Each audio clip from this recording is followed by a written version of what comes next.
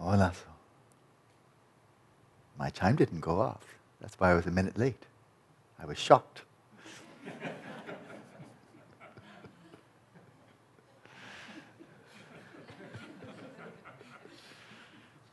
How could it be?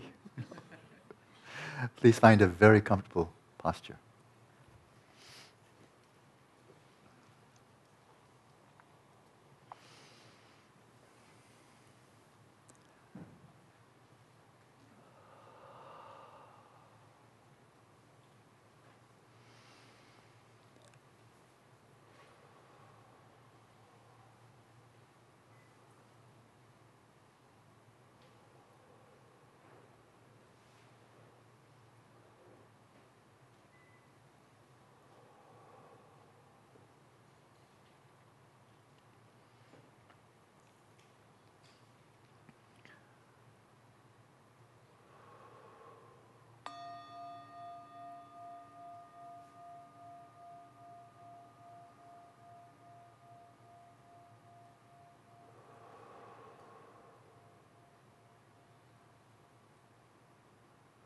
With a core sense of release, one could even say an existential sense of release, of utter letting go.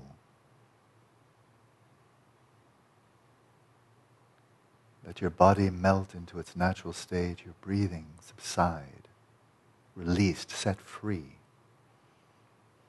in its own natural, effortless rhythm.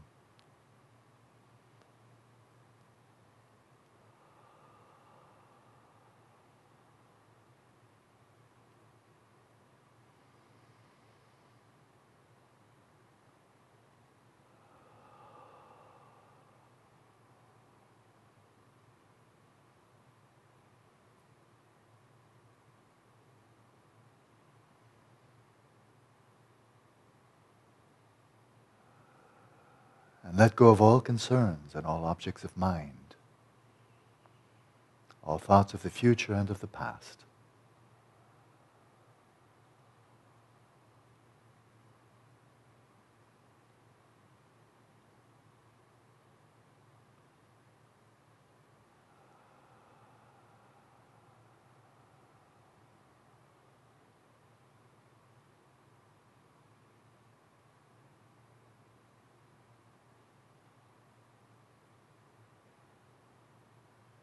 As if you've allowed your mind to go into free fall.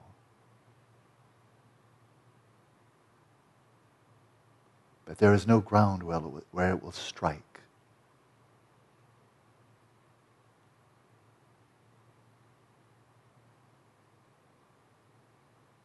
It's just utter release.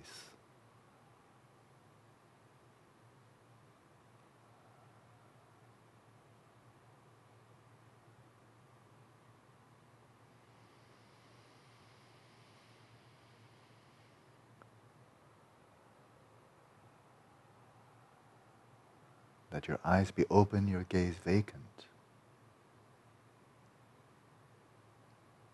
Your awareness totally at rest, not exerting itself to extend outwards or inwards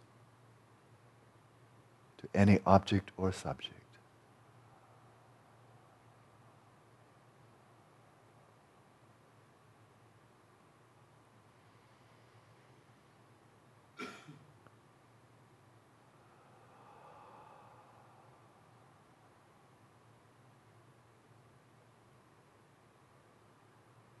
Before your conceptual mind draws a line in space,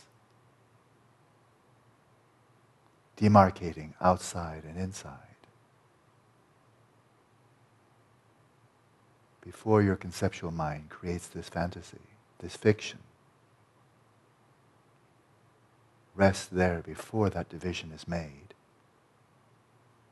No outside, no inside. The words are meaningless.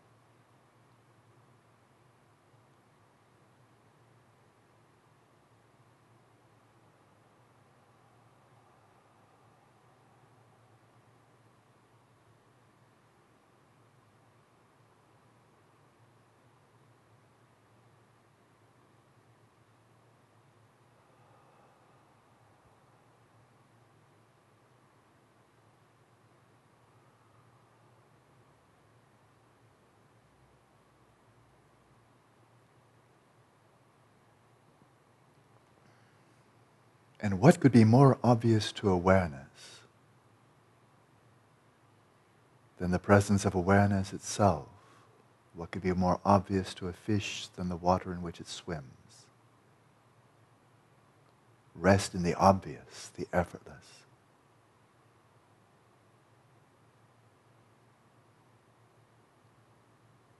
Rest in awareness that is aware of itself. What could be easier? What could be simpler?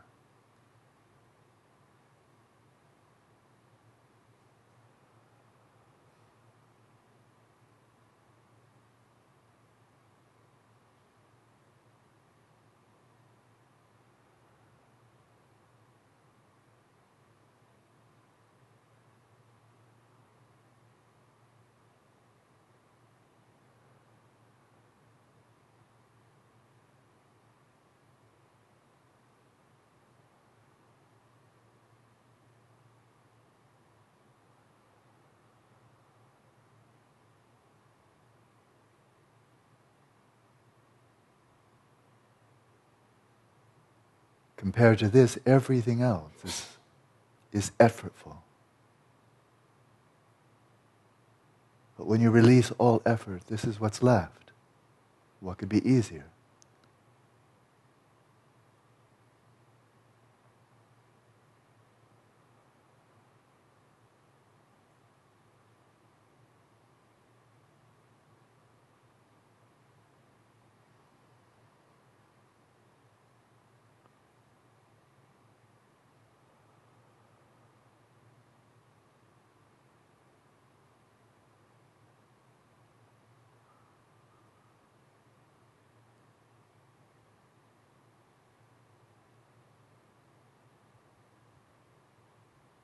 Come up close to this awareness. Don't stray away.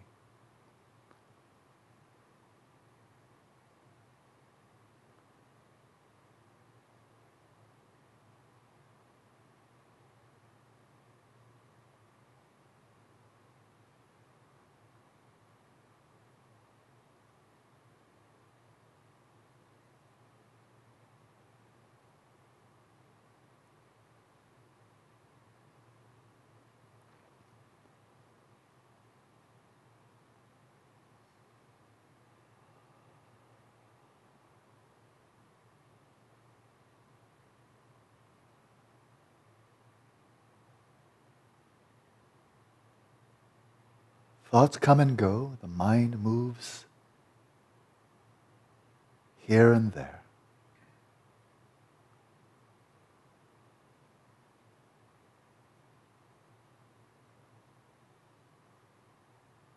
But can you sense an utterly simple awareness that could never move if it wanted to? It hasn't paused, it hasn't stopped. The very notion of motion doesn't fit. There is no coming and going. There never has been.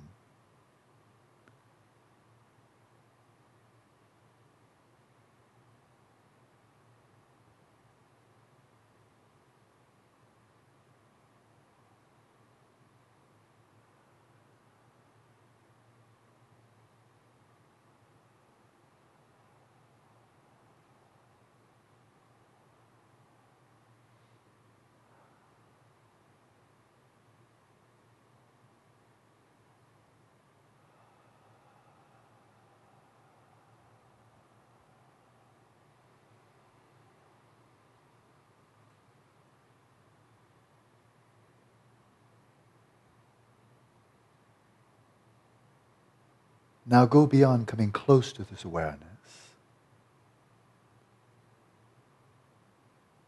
Look inside. Can you find it?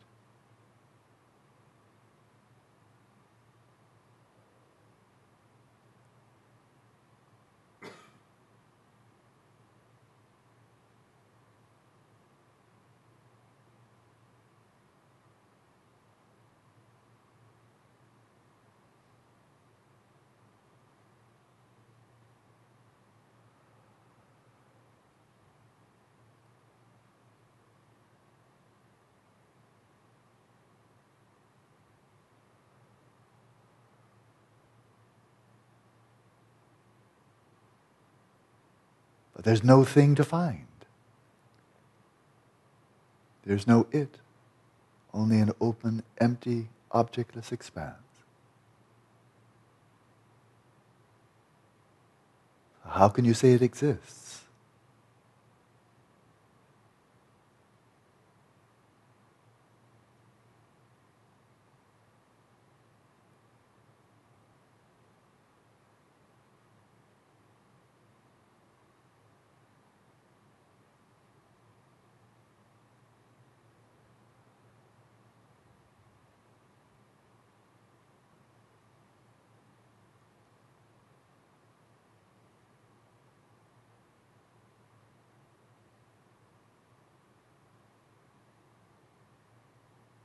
But it's so clear. It illuminates everything. So how can you say it doesn't exist?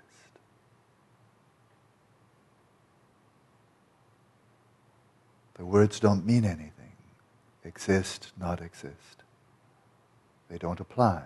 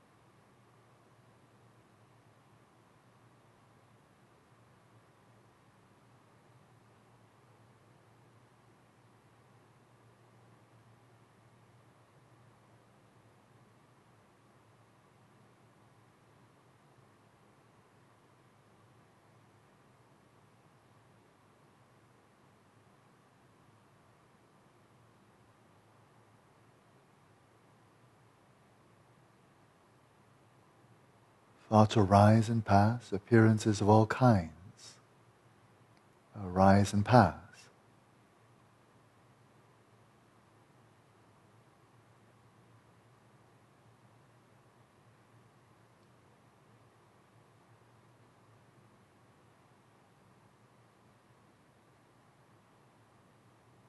But this empty space that is luminous, it never comes into existence, so it never goes out of existence. No birth, no cessation.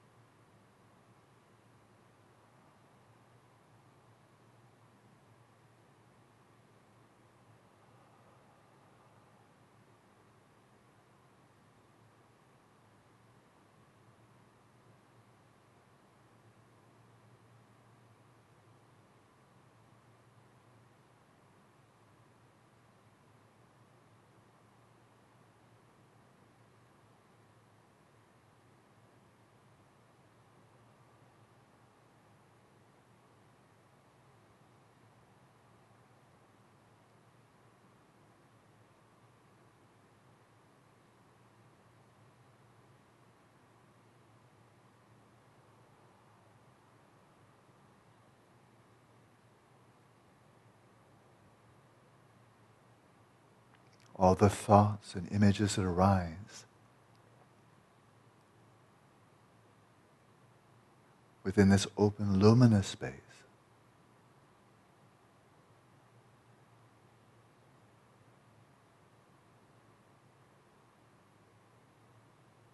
Are nothing but the creative expressions of that luminous awareness. They do not exist outside of it. They are nothing other than displays of this simple, clear awareness. And there are so many. How can this awareness be one?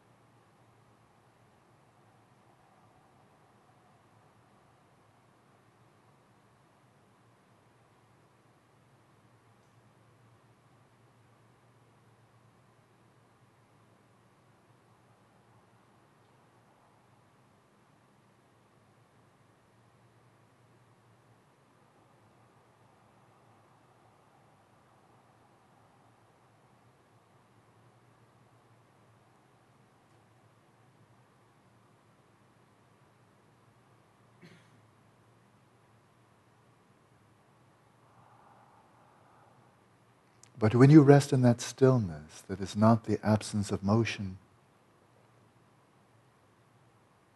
but transcends the very possibility of motion,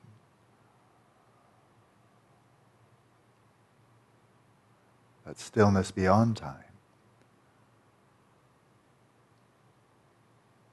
the very notion of many, of multiplicity, has no meaning.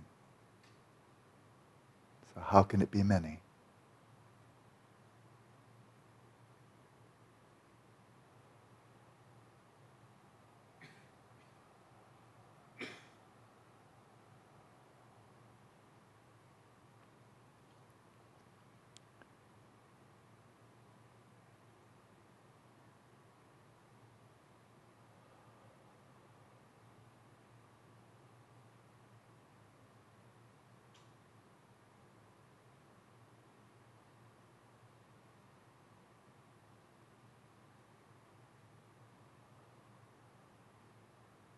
When you are no longer attending to what it is not,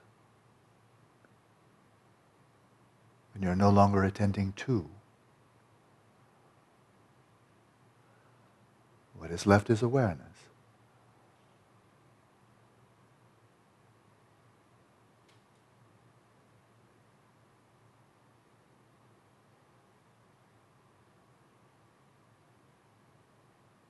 So now for a little while, do nothing.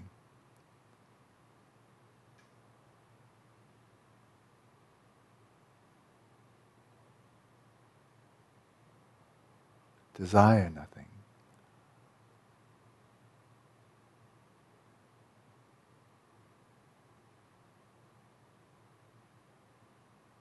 And be nothing.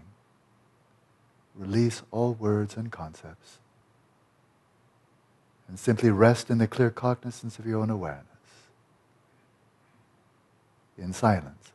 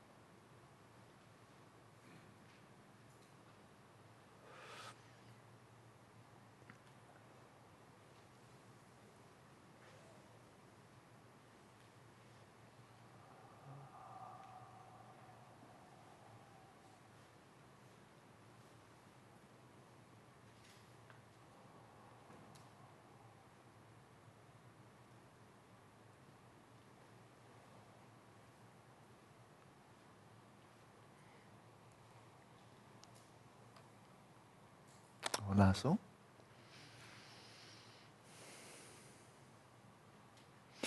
When sometimes rigpa, or pristine awareness, is referred to as ordinary consciousness, it's showing you the door. It's showing you the door. That's the door right there, ordinary consciousness. Don't look to the left or the right. It's the door right there in the middle. It's not there in the future. It's not there in the past. It's that ordinary consciousness right there in the present moment. So when you first step through the door, you may not have some like eureka experience, like a euphoria, some breakthrough, like, I realized it. But that's the door. That's the door you step through. There's an image I like. Maybe not everybody has heard it. Maybe not everybody on the podcast anyway. I think it's not so bad. And that's of being inside a barn. Remember that one? Being inside a barn. And you lie on your back. You're going into shavasana. And you're lying on what is called a forklift. You've all seen them, whether you know that term in English. It's just a platform with a machine that makes it go up and down. They're everywhere, in construction and so forth and so on. It's called a forklift. I don't know why, but it is. And it just goes up straight up and down. So imagine that you're lying there, nice, totally relaxed in shavasana. And there's maybe a nice mattress on that forklift. So you feel very comfortable. And the barn is entirely black. That is, there's no internal lighting. But just right across, straight above you, as you stare straight ahead, there's just the thinnest crack in the very top of the ceiling where the rafters meet. There's just a crack, and it goes from your left to your right. It's very, very, very thin. But you can see that there's a very thin blue strand of sky shining right through that crack. And the rest of the barn is dark. You say, whoa, that's a very narrow crack, because everything down below it is all dark and everything above it is all dark. But there's that very thin line of, there's the sky. The sky's very thin. So you see it and you focus on it. It's very ordinary. It's not hard to find. And then the person operating the forklift, so you ready to go up? Sure. You can go up, or the barn comes down, depending on, what you consider to be stationary. In any case, the distance between you and that thin line of space decreases. And as it decreases, you'll see it gets a little bit thicker. Right across your vision. It gets clearer, a bit brighter. No big deal, but it gets clearer and brighter. Until, let's imagine there right at the top. You get right to the top, and as you get closer and closer, your eyes are right next to the crack, and you can't even see the barn anymore. Because now, all there is your eyes gazing into this utterly open, endless, vast expanse of the sky. And the barn's entirely gone. That was easy to visualize. So something like that. That thin strand, so thin, that's the present moment. It's so thin, isn't it? How long is it? A quarter of a second? A hundredth of a second? Maybe shorter. Really thin, because it's got so cramped. Between the past that's already gone, the future that hasn't happened yet. It's such a slender little, almost so tight, so small, the present moment, isn't it? So cramped, it's got no wiggle room. If it wiggles off here, it goes into non-existence of what hasn't come up yet. And if it wiggles the other way, it gets slipped into non-existence of what already is past, doesn't exist at all anymore. So that very narrow, thin line of what actually exists seems almost like vanishingly thin until you're right next to it, and then it's all there is. And it's open, expansive, and quite bright. That's just a metaphor. Maybe not so useless. But it's ordinary consciousness, that thin strand of sky, that's ordinary consciousness. So if you're looking for the sky someplace else, you'll miss it, right? If you think you need to do something, you don't need to do something. The forklift is in operation. You're going to get up there, so just hang out there and keep on not being distracted. Don't get caught up in your thoughts. Don't look around the barn into all that blackness that's just filled with your imagery about the future and your imagery about the past, which has no existence whatsoever apart from the imagery. Just don't do anything at all. Just keep your eyes clear, straight, fixed, without an object, just resting there, and then see what comes and rises up to meet you. So ordinary consciousness is the door. It's the crack between two vast fields of non-existence. Right? Because the past no longer exists, the future doesn't yet. But they're so big. How much past is there and how much future is there? They're enormous, right? The past, actually what is real seems so slender. And your awareness of it seems so small. Until that's all there is. And then when that's all there is, that is in fact all there is. So that's it, something like that. So, I wanted to step back before I spend a bit of time. I don't think it needs much explaining. This passage that I read this morning, the conclusion of Padmasambhava's pointing out instructions. But before returning to that, which as I said, I don't think will take very long this afternoon, I thought we'd go back and get grounded a bit in these teachings. One can say the uncontested teachings. That is, any competent scholar says, well, okay, what are the teachings of the Buddha that no serious scholar is really doubting? Because there's no reason to doubt. I mean, this, as far as we know, this is the best evidence we have. This is what the Buddha taught, wide degree of consensus. Well, you're looking at the Pali canon. The Pali canon, you know. The Mahayana accept that, the Vajrayana, Chinese Buddhist, and so forth and so on. So, let's just go back there.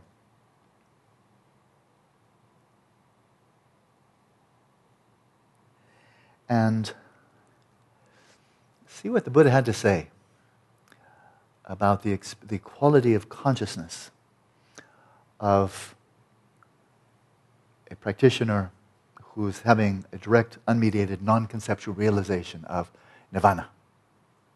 Which again, I'm always speaking from, I'm speaking from the Dzogchen perspective.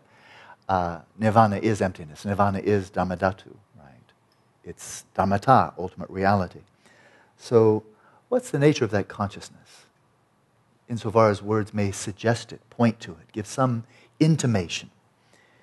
And so this comes in the Kevada Sutra, in the Pali canon, where the Buddha poses the question, where do earth, water, fire, and air find no footing, no grounding, no place to call home? You know, the basic elements. Basic elements in the Buddhist view, these are the basic elements of the entire physical universe. So where is it that they're not to be found? There's no lodging, there's no grounding, there's no footing. But then further, where are long and short? So now we're bringing in some conceptual categories here. Categories. Where are long and short, small and great, fair and foul, name and form, namarupa, those are big ones, wholly destroyed, completely destroyed, where are they nowhere to be found? All these categories, these prapancha, these conceptual elaborations, where are they not to be found? Right? And then he answers the question. He poses, and then he answers the question. And the answer is, where consciousness is signless, boundless, all luminous. That's where earth, water, fire, and air find no footing. There, both long and short, small and great, fair and foul, their name and form are wholly destroyed. So, the wording there from the Pali Canon is very familiar. Right? This whole notion of signless. We're very familiar with that, right? Nothing mysterious about it. It's totally clear, isn't it? No target, nothing to strike, right? No target, we know that. Boundless, that's kind of clear. All luminous, unimpeded luminosity. He's just described the mind of an arya, who is having this unmediated experience where the mind is kind of like, again, to use a bit of the Mahayana terminology, where your awareness has, like a cup of water has been poured into another cup of water, and the cup of water in which you've poured it is nirvana, emptiness, absolute space of phenomena. One is poured into the other, and so now, as soon as you poured, it's a nice analogy, you can't possibly distinguish. Once one is poured in the other, you can't possibly distinguish this part and that part. It's just, well, it's just a glass of water, right? Totally indivisible, right? And so he's described the quality of awareness of this arya, for whom there are now no targets, no appearances at all, the total absorption of the awareness into this absolute dimension of reality. And the quality of awareness there has no target, no boundary, and it's all luminous. So, quite familiar. In a way, quite familiar.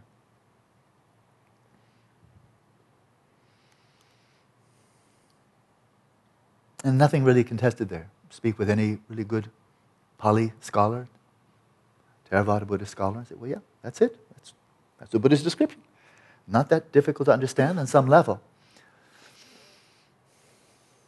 Now, but it's signless, boundless, all luminous, but now, is that consciousness? Speaking now straight from the Pali canon, and we can say the Shravakayana, the Pali canon, and Theravada also. I've spoken with some of the finest scholars I've found, and happily, they're so kind, they actually respond to my emails. So I've had some lovely correspondence with Bhikkhu Bodhi, for whom I have very, very high regard. And some others as well around the world.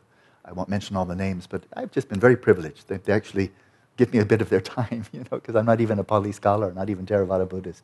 But they've been very generous. A number of them have over the years. I write to them, I actually write back. So it's very, very kind. And so I listen to what they say, because I'm nothing. I'm not a Pali scholar, don't read Pali, not kind of nothing, amateur. But here's what they say. And also I do have a bit of background in Mahayana, and there's some real concurrence here. Right? So it's not setting up a debate. What's the nature of that awareness? Is it conditioned or unconditioned? Is it momentary or is it not momentary? Is it born or is it unborn? That consciousness, that signless, boundless, all luminous consciousness, conditioned or not conditioned? There's one answer. It is conditioned. It is conditioned. This is a living, let's say, an arya, maybe a stream enterer, maybe a once returner, maybe a non-returner, could be an arhat. Once you've realized nirvana, it's not a better nirvana. As you proceed along, once you've become an arya, it's the same nirvana, right? It's the same emptiness. It doesn't get better. Your realization may continue to purify. It does purify until all the stains, all the defilements, all the obscurations, all the kleshas, the seeds of kleshas are all burnt, destroyed. But the realization, that's the same. If it's already non-conceptual, unmediated, non-dual, well then that's it. And so imagine a person having that experience right there and becoming an arhat, experiencing that same. And then in the course of time, since the arhat was born, the arhat will die, right? That's what happens. If you're born, that's what happens. And all along during the course of your life, the consciousness that when you slip into meditative equipoise, right, and you are simply dwelling in this meditative equipoise and the direct realization of nirvana, it is a conditioned consciousness. There's complete consensus there. Tsongkhapa, yes. We have the coarse mind, we have subtle mind. Coarse mind is just the blah, blah, blah, dualistic, ordinary mind. Well, that's good. That's just too coarse. That's not going to enter into a non-conceptual, non-dual realization of emptiness or shunyata or nirvana. But the subtle mind, look no further. Because this is the union of shamatha vipassana. This is the union. So you're simultaneously in shamatha, and from the perspective of shamatha, what are you realizing? Well, you're not realizing substrate. You've broken through substrate. Remember, substrate's a veil that obscures dharmadhatu. So in a manner of speaking, then you've broken through the substrate. You're realizing nirvana, absolute space of dharmadhatu. But you're realizing with a mind that is the union of shamatha vipassana, so we call, in Mahayana terminology, subtle mind. You're realizing it with subtle mind. And that is a mind that's arising from moment to moment to moment in this pure stream, undefiled, untainted, uncontaminated, unobscured. But now the arhat approaches her death. let's imagine this time as a woman. Why not? So there have been certainly women arhats over time. So now she's approaching her death. Now once again there's a consensus. Certainly I'll now speak where I'm very, very confident. The entire Pali canon and everyone in the Theravada tradition. I mean, I've spoken with some really strong exponents. They know their tradition. They've been studying Theravada as long as I've been studying Mahayana, Vajrayana, Tibetan Buddhism. And a lot of them, I think a lot more, you know. They haven't fanned out and done all the other stuff I've been doing, you know, physics and all that business. And so they've been very focused. People like Bhikkhu Bodhi, really outstanding scholar. And so,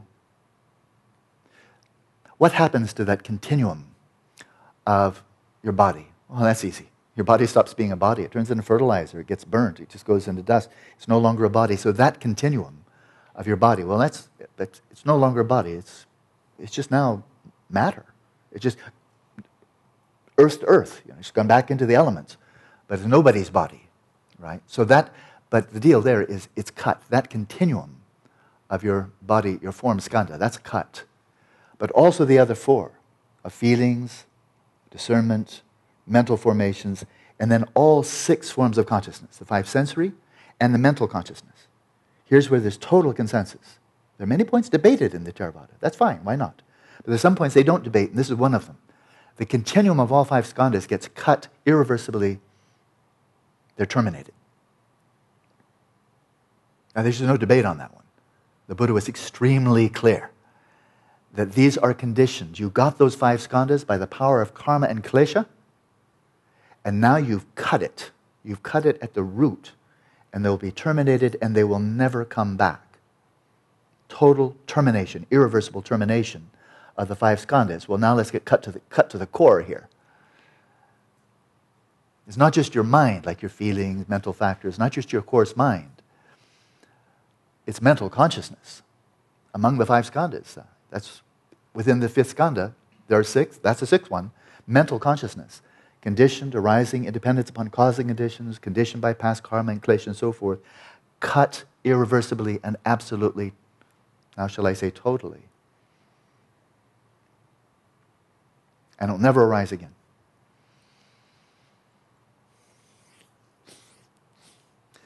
So then there's the question, what now? What now? That sounded pretty dramatic. That sounded pretty final. That sounded pretty final. That even that continuum of mental consciousness with which you are realizing emptiness, or nirvana, signless, boundless, all luminous, that conditioned flow of pure consciousness, just got the guillotine, right? So, what's the nature of this nirvana? That one was a description, brief but very much to the point. What's the nature of the consciousness that has this unmediated realization of nirvana, right? But how about nirvana? Please describe nirvana. Well, the Buddha did. He didn't always respond with noble silence. Even for the ineffable, sometimes the Buddha too would give pointing out instructions, so to speak, to nirvana. So then why would one ever want to paraphrase that? Let's just read it, okay? So here's the Buddha. I was just reading Padmasambhava. Best thing, get out of the way, let him speak. And I'm going to get out of the way and let Buddha speak. Here's what he says, and this is in the Samyutta Nikaya, and the notes will be coming your way within the week from the Samyutta Nikaya. The Buddha refers to nirvana as, now here's the direct quote. You'll find this interesting, so you might want to focus.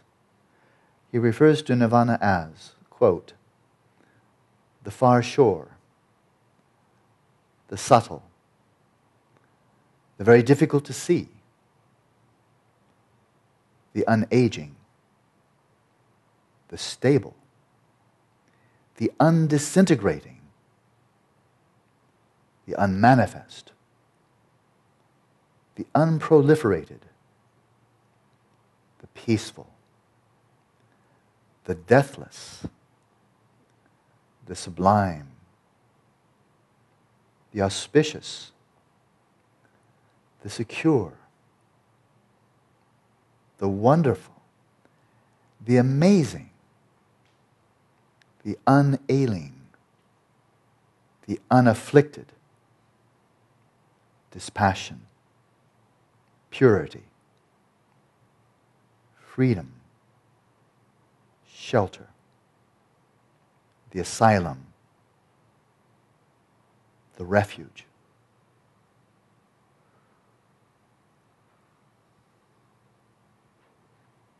And now just one more. From Udana, another classic from the Pali canon, the Udana. Calls there, the Buddha refers to nirvana as unwavering bliss.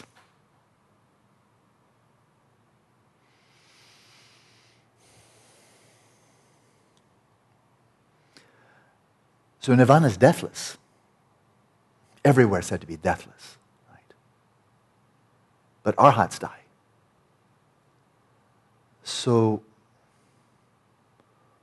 what happens to that nirvana? Imagine that the arhat dies while resting in meditative equipoise. Could happen. Why not? Right? So the arhat's resting, experiencing, realizing all that, just that unwavering bliss and everything that preceded that statement. And then the last breath goes out and doesn't come back in.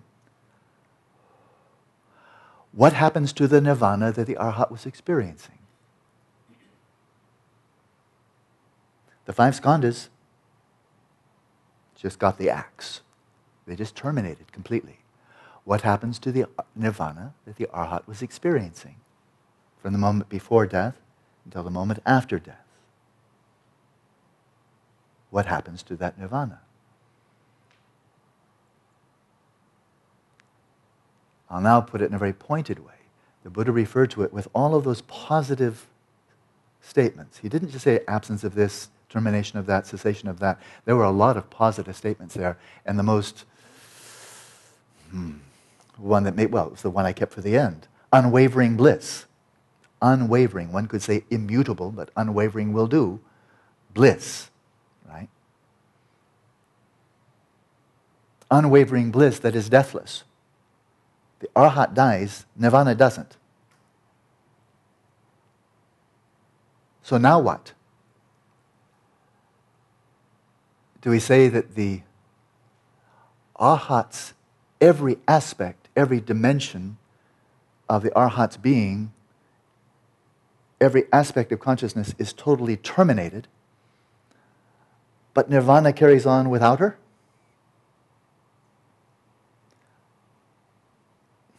How can there be unwavering bliss with nobody experiencing it?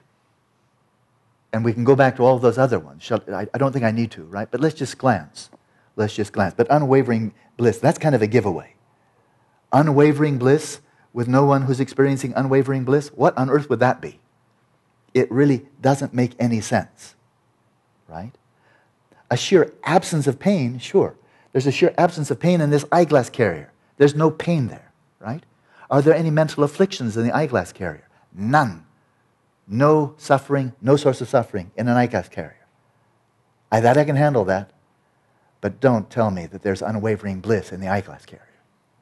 That just doesn't make any sense. That's silly. And it's kind of non-debatably silly, right? But just a few more. Peaceful. That doesn't... It's not peaceful. The eyeglass carrier, I mean, even that part fell off, so don't call it sublime. This is a damaged eyeglass carrier. There's nothing sublime about this one. Everybody see it, yeah. There may be sublime eyeglass carriers, but I don't own one. And that's not it, so there's nothing sublime about that. Auspicious? Secure? Wonderful? Amazing? Purity? Freedom? Shelter? Asylum? Refuge? Without there being any awareness of those, they make no sense. But the five skandhas have been terminated. So everything I've said thus far is now, I think, not debated. I mean, I don't know any Theravada scholars and so forth say, oh no, that was a mistake. That slipped in by mistake. Nobody says that. Not reputable scholars, and there are a number of them, right? And none of the reputable scholars, people who really know their stuff, and there are many of them, none of them say, oh yes, there's a conditioned consciousness that carries on afterwards. None of them say that either. So that's where the agreement ends. And I'm not going to debate because I'm not qualified to be part of this debate, because I don't read Pali.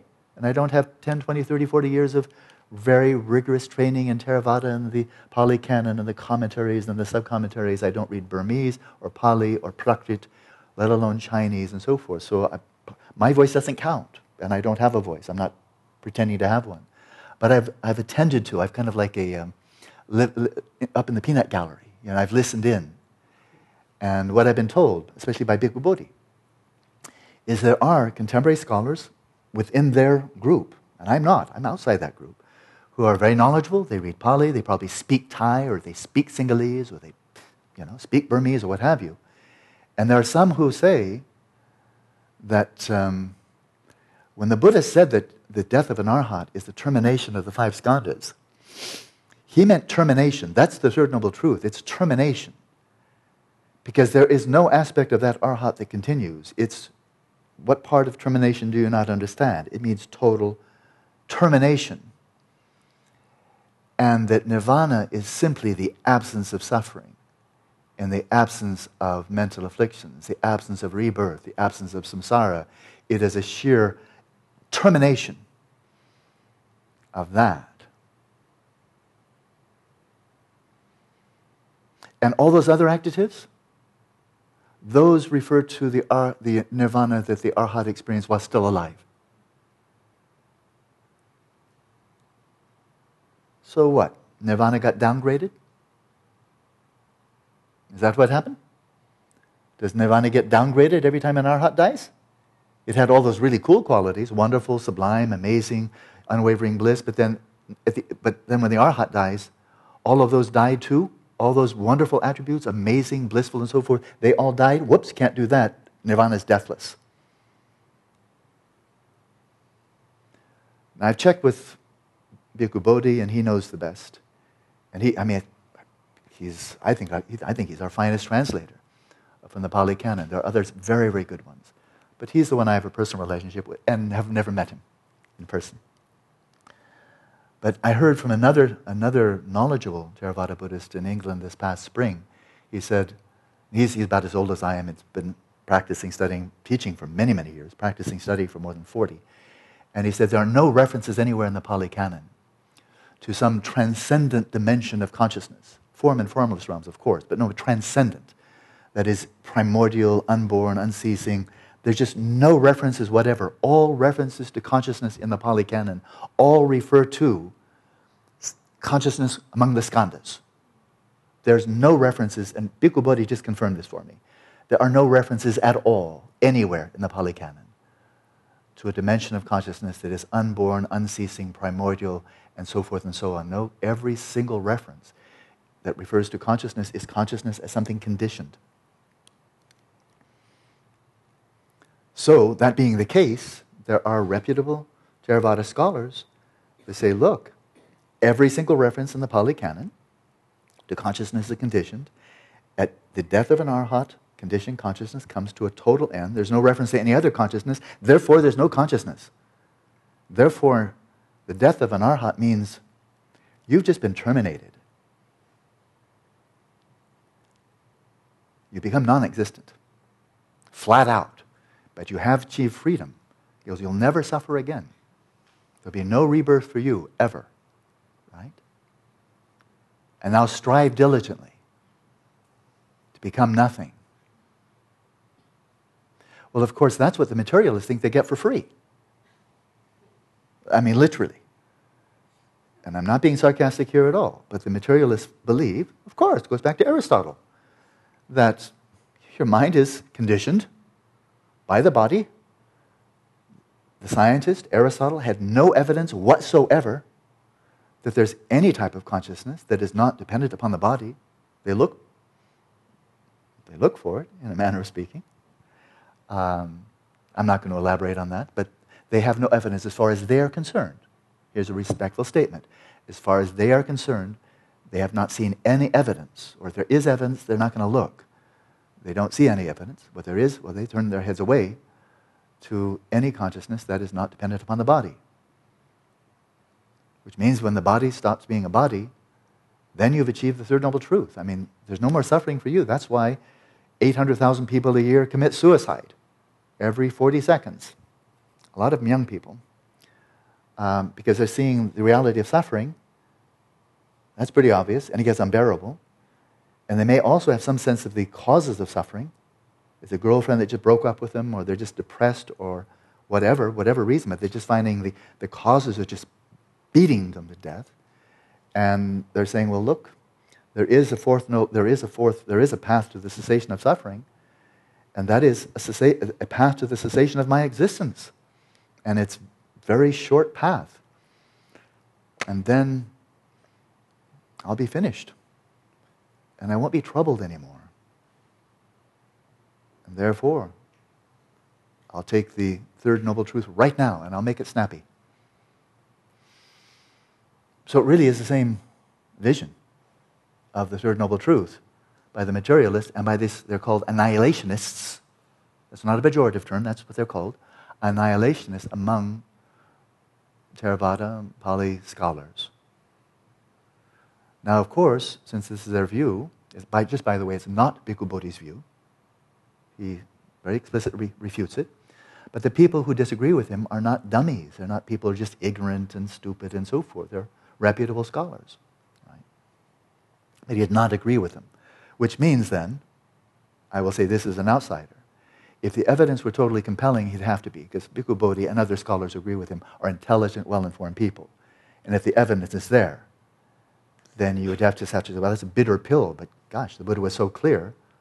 If I'm going to be following the Buddha, then I have to accept what he said. And he said that the third noble truth is you should get totally annihilated. And so you follow him or not. But if the evidence were compelling, then Bhikkhu Bodhi would say, well, I have no choice. I'm a follower of the Buddha, and that's what he said. But he doesn't. And so there are people here who think this, and people who think that, right? So now I'll step in, because I do have some background in Buddhism. A little bit in Theravada, more in Mahayana. But now here's a broad statement for Buddha Dhamma as a whole, but very, very explicit in the Pali canon. This tanha, craving, attachment, dukkha. Tanha. Well, the Buddha speaks of many types. The craving, attachment for the bounties of the desire realm, the clinging to, the pleasures of form realm, of the deva realms and the desire realm, and so forth and so on. There's a wide variety of tanha, of craving and attachment. But one that really goes right to the core, really nuclear, existential craving, right, is craving for becoming. Craving for becoming. That is craving. That is attachment. That will keep you in samsara. What will become of me? When some of you start slipping into that vacuity and you feel like you can't release enough because you can't trust, you feel there could be some danger that I could get stuck. I could get lost in limbo. I could be annihilated. I could not be able to come back. What will become of me? And they're kind of like, not quite wanting to release into that. Not sure that if you release, you'll ever come back. People who fear death. What will become of me? What will become of me? That's craving, attachment for becoming. The Buddha identified this as one of the root causes of samsara.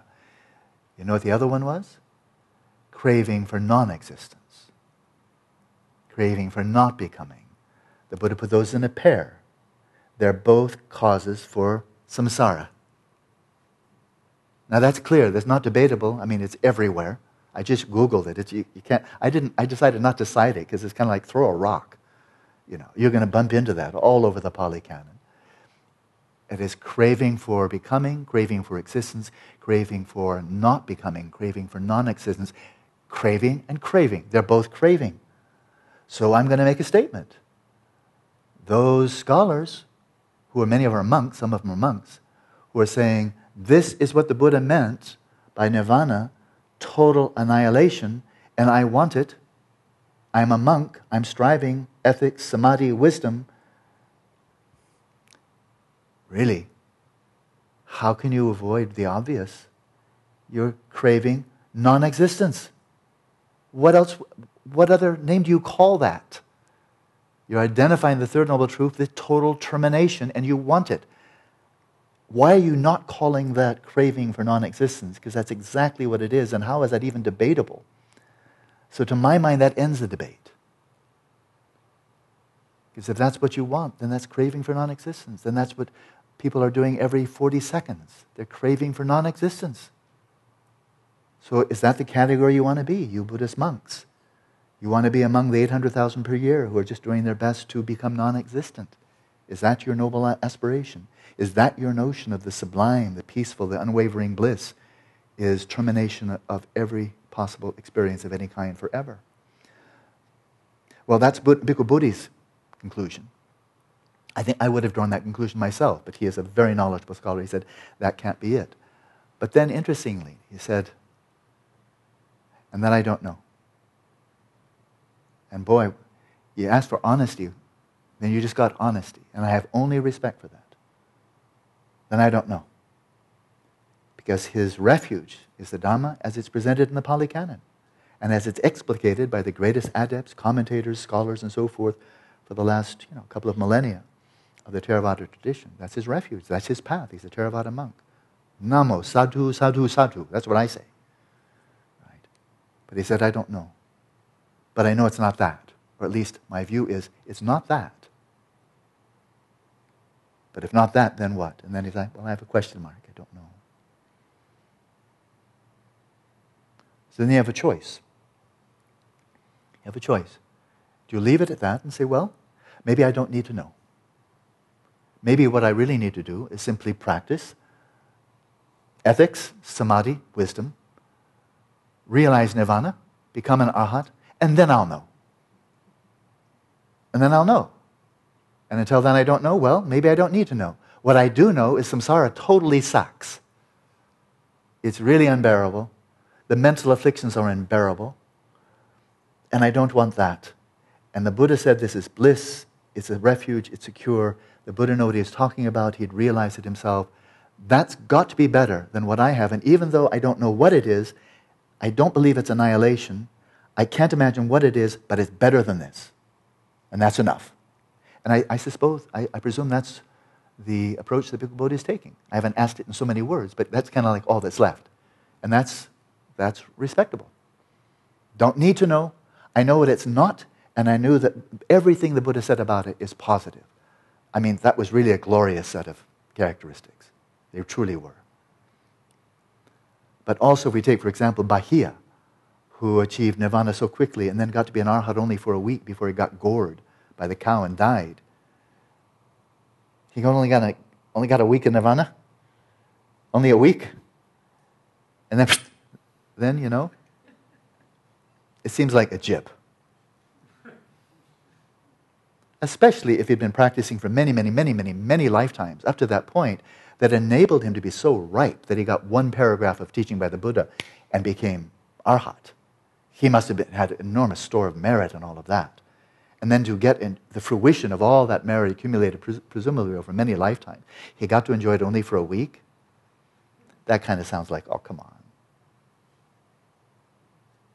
Can't imagine that it's such a raw deal.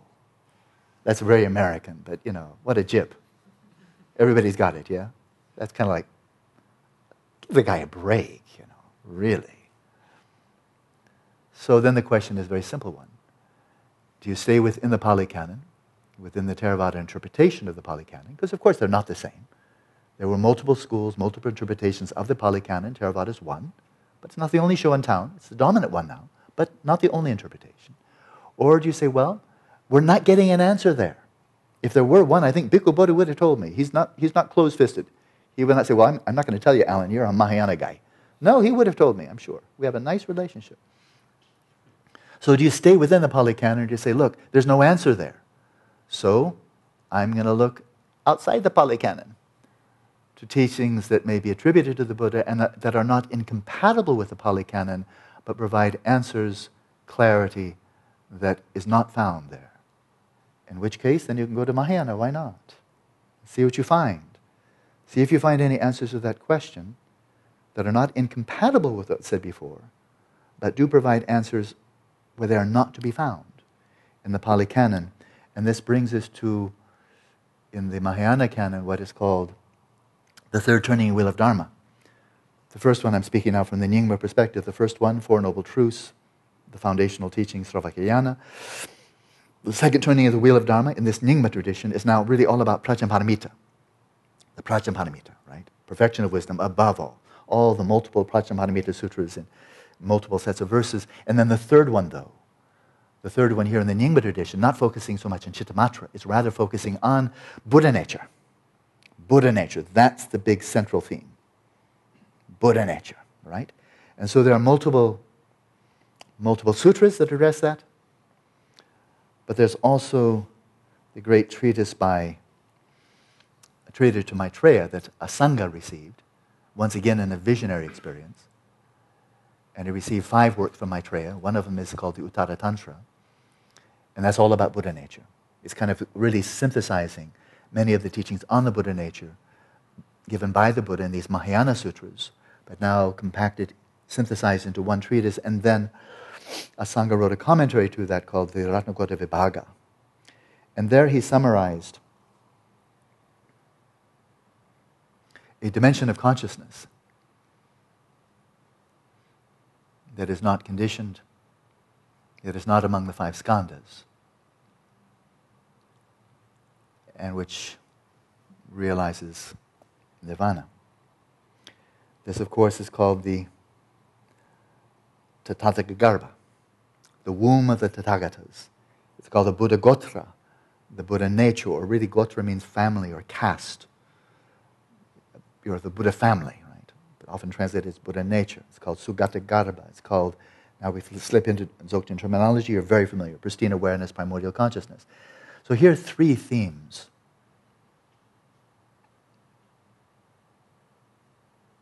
But before going there, just briefly, as long as the Arya or the Arhat is alive, there's an asymmetry between what is realized and that which is realizing. Because what is realized is nirvana, and nirvana is unborn. It's not conditioned. There it is, no contest. Unconditioned, unceasing. And it's blissful, the refuge, auspicious, wonderful, amazing, and so on.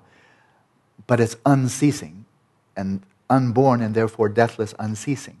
Unconditioned. I mean, really, if it's not that, then you're no longer talking Buddhism. That's, again, uncontested. But there's an asymmetry because the awareness of it, the realization of it, that consciousness is conditioned, right?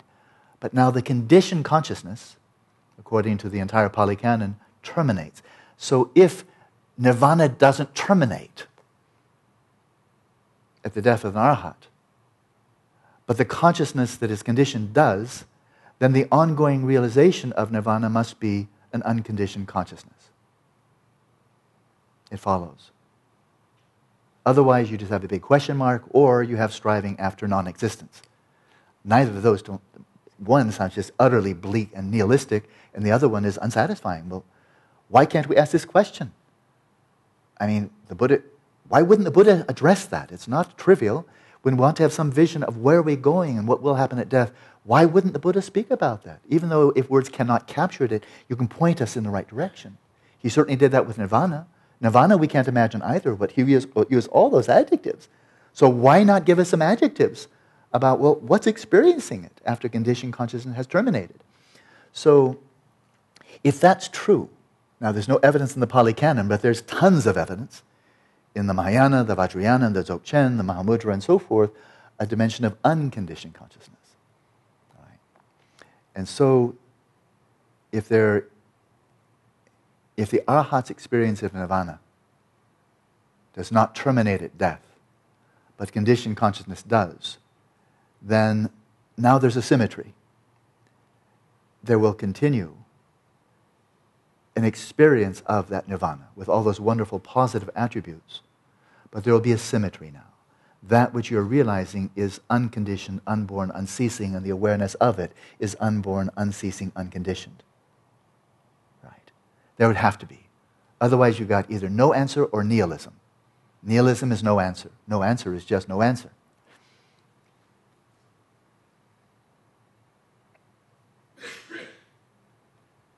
So that would be all that would be left after the arhat is dead. The moment that arhat is, say, okay, arhat just died, the 5 skandhas have finished, in that very next moment, there would still be a timeless, inconceivable, signless, boundless, all-luminous awareness, but it would be unborn, unconditioned, unceasing. Right? But if it's unborn, because it can't be anything else, if it's unborn, that means that consciousness was not born in the moment that the arhat died. Otherwise, it would be born. If it's unborn, it was unborn, it was unborn. There was no point at which it started. In which case, if that is what is experiencing nirvana a moment after the arhat has died, that consciousness was also present a moment before the arhat died. Otherwise, it would be born. But it can't be born. But if that consciousness was present a moment before the arhat died, it was also present 10 years before the arhat died. Otherwise, it would be born, or 20 years before, or a lifetime before, or 100 lifetimes before. If it's unborn, it's unborn. And the nature of that consciousness, we already know. He's described it. Signless, boundless, and all luminous. If it's unborn, it's always there. Which means even before she became an Arya, it was already there. After becoming an Arya, before an Arhat, was already there.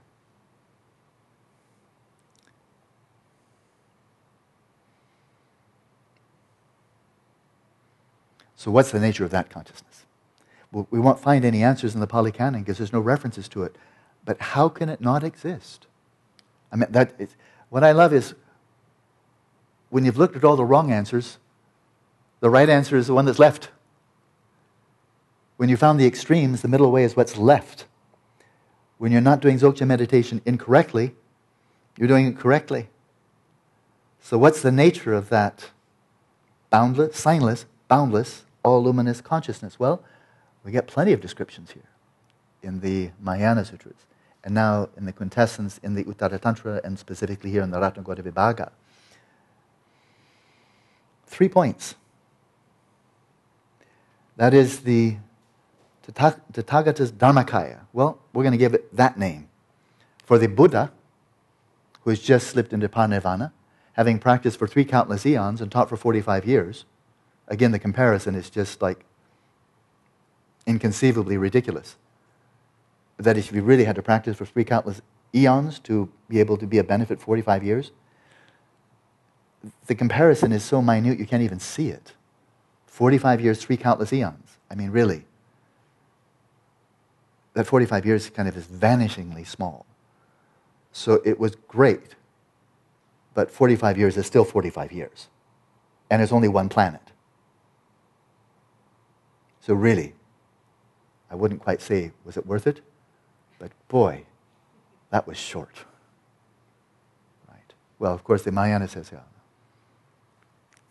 the Buddha did not become nothing. The Buddha's mind did not become nothing. The Buddha's experience of nirvana continues, but this is Buddha mind we're talking about. And we're going to now call that Dharmakaya. Signless, boundless, all luminous. Dharmakaya. First point, Dharmakaya permeates all sentient beings. This could sound like a creed, like catechism. If you're Mahayana Buddhist, now this is what you have to believe this, have to believe that. I don't approach it that way. I've never been good at that kind of thing.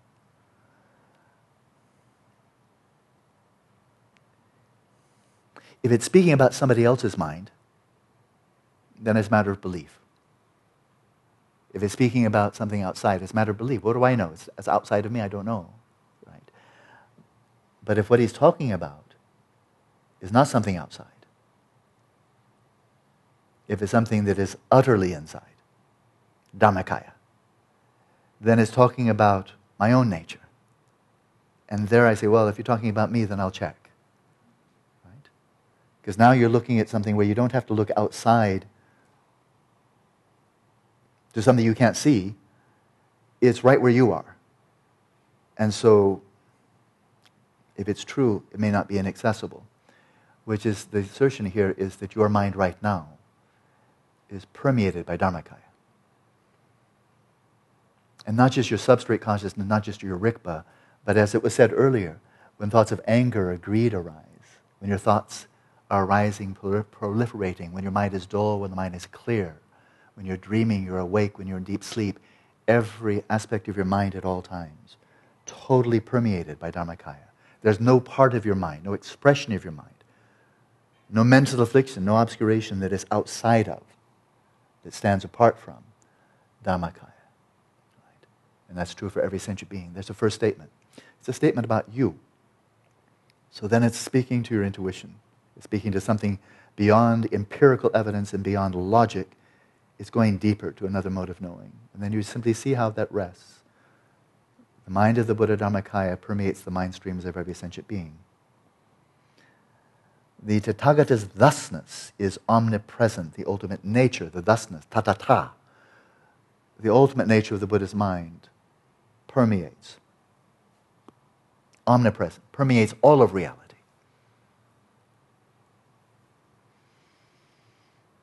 Without differentiation.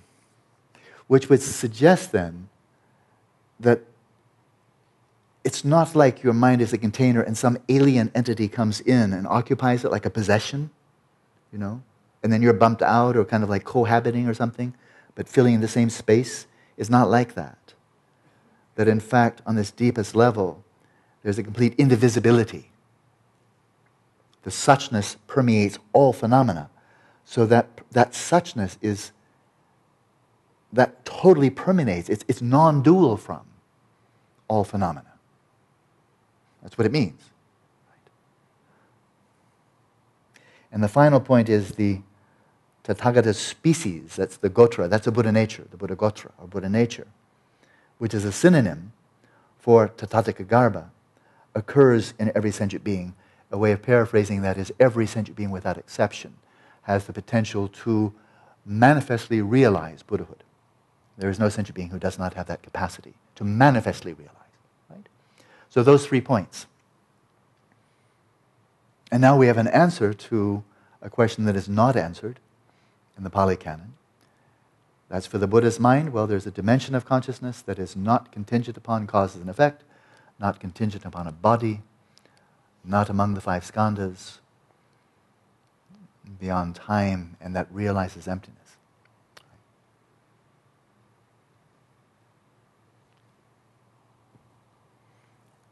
So that's Mahayana.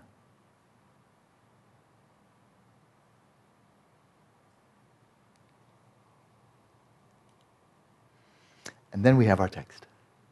So that was kind of a building up to, you know. We have the teachings there in the Pali canon, so clear, so crisp, so sharp, and yet dangling questions that there's no resolution within that context.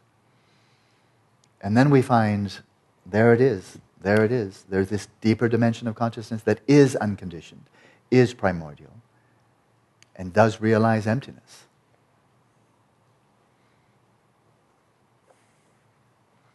But there's not much in the way of method in the sutras, in this third turning wheel of Dharma. There's the view of the Buddha nature, Tathataka Garbha, the view, but what's the practical method? How do we go about realizing that? There's not much there. It's mostly the view, right?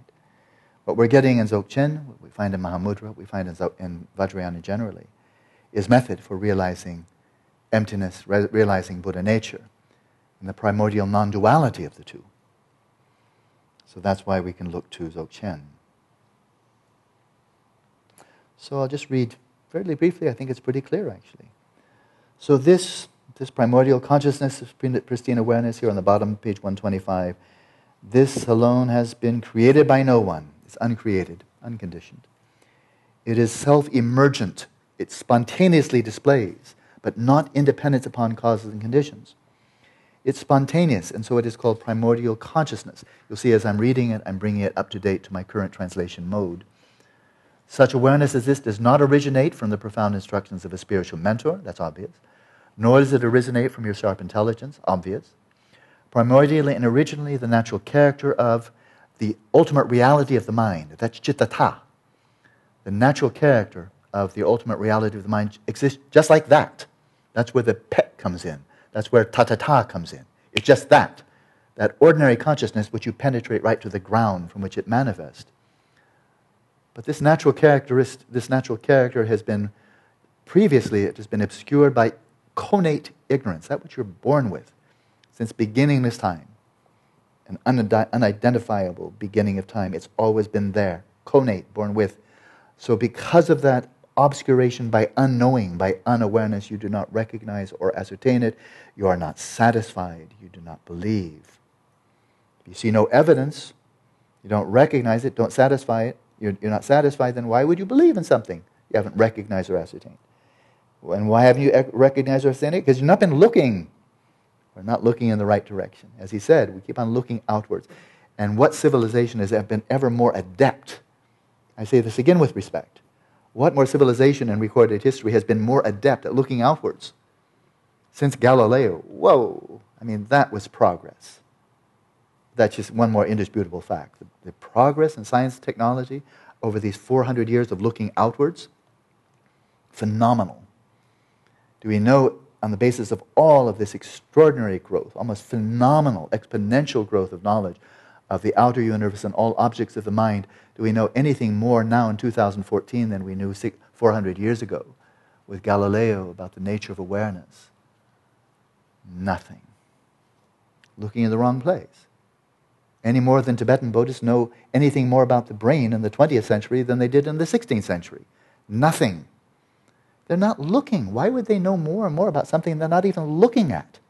When a person died, they'd either cremate them or they'd pound the body into a pulp to give it to the birds. But they're not looking at it that much. Well, why should we look? Consciousness is gone. Consciousness is what we care about. This is bird food. So give it to the birds. You don't learn much about the brain that way, but you make the birds happy. So until now, you have remained in confusion. But now grant it to the master of wealth, the bounty, the Buddha nature. Know your own nature. Know your own flaws. That is called identifying the mind.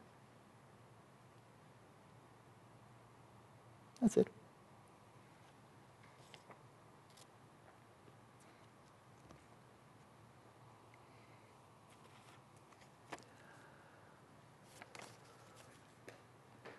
I repeatedly point out the importance, here's a question.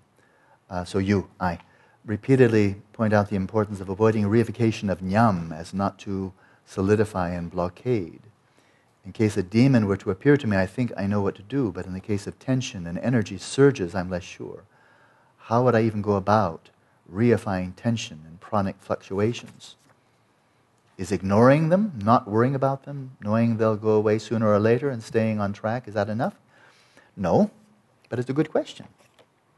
Ignoring something doesn't mean to stop reifying. It just means you're ignoring it, right? And so when we're practicing settling the mind in its natural state, you have these upheavals coming up, emotions, desires, and so forth and so on.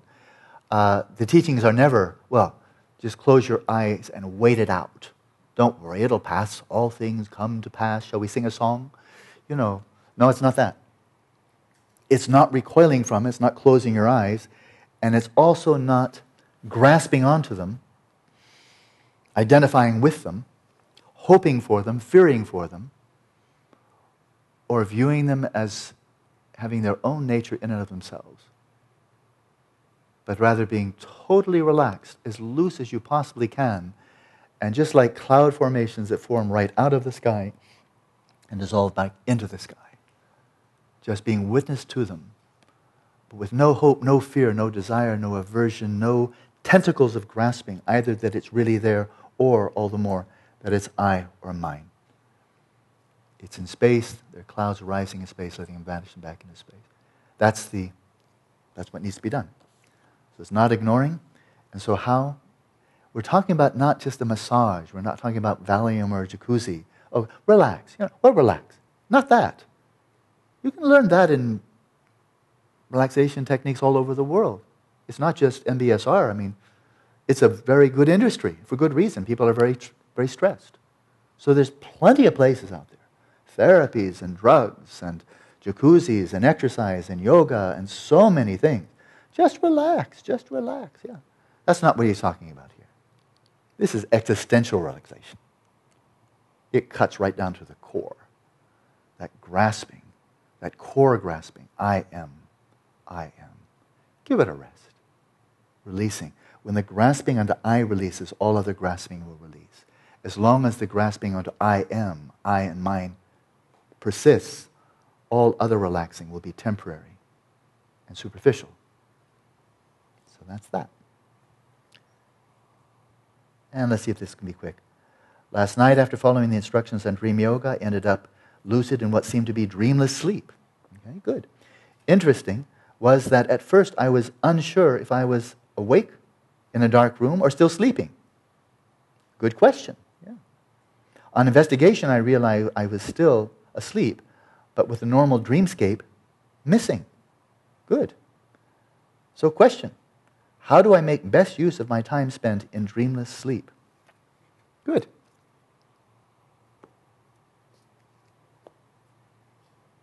Practice shamatha, for starters. And that is relax so that you can maintain that ongoing flow of lucidity.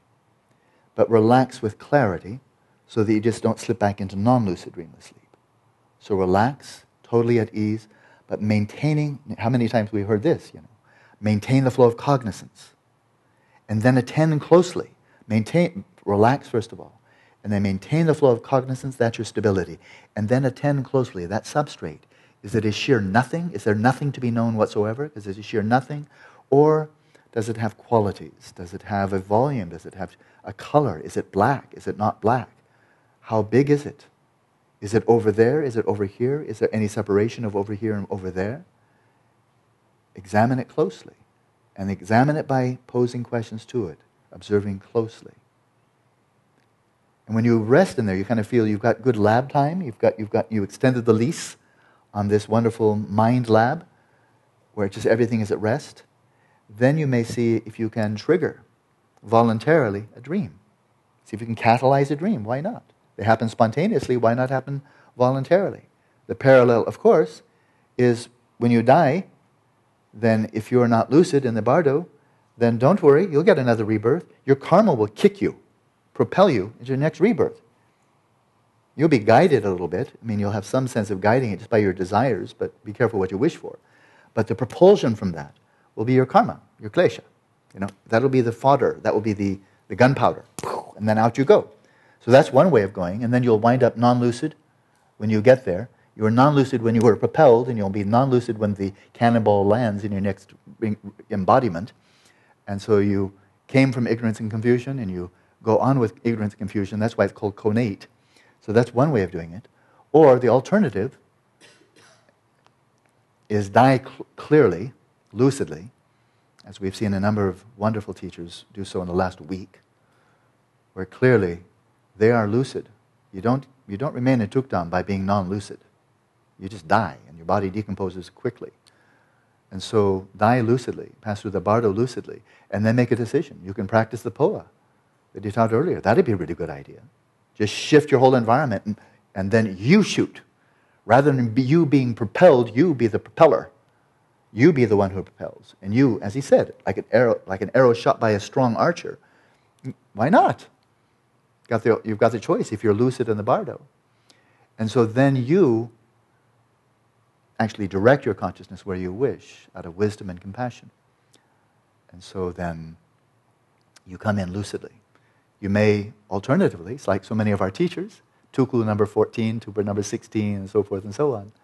You may decide, well, yes, I could go there, but back there in Australia, not too many teachers. Maybe I could propel myself there. Not quite a pure land, but it's not bad. So maybe you propel yourself there, or Tibet, or Bhutan, or what have you. And then you propel yourself there, but you propel yourself. And you come from a state of clarity and compassion, of lucidity, and you arrive with lucidity. And so, Ganten Tuku Rinpoche, when he was a young boy, his father had a very precious statue of the Buddha that the king of Bhutan had given him. Like, I'm sure it must have been his prized possession. And here's the story. You believe it or not believe it, it's your choice. I have no vested interest in this at all. But I'll tell you the story. It's from Gauntin Dugu Rinpoche. And that is this little boy, very young boy, like 3-year-old, something like that. He was playing with his dad's statue. And I don't remember it exactly, but you can easily find it. I haven't memorized exactly, but the statue actually spoke to him and said, go to this place. It was his monastery from his past life. You should go to this place. And then the statue flew away. Like, follow me. So the little boy comes back to his dad, and he got this story. Dad, I was playing with the statue, but it spoke to me and then flew away. Boy, if you want a spanking, that's the way to get a spanking. But his father attended more closely because he referred to an actual place this little boy didn't know anything about. And father figured that out. And he said, bear in mind, he's born in Bhutan, not in Chicago. Chicago, the spanking would just continue, and then you get to a therapist. Well, that's why he chose Bhutan. And so then he was quickly, soon thereafter, identified as who he was, and he got the wonderful education he needed to become the wonderful Lama he's become. But that's when you come in lucid. Dujum Lingpa, no statue. He's just had visions and visions and visions all the way through. So there we are. Olaso. So enjoy your weekend, all day just to do nothing besides practice. And we'll continue. We'll continue in this mode on Monday. So see you then.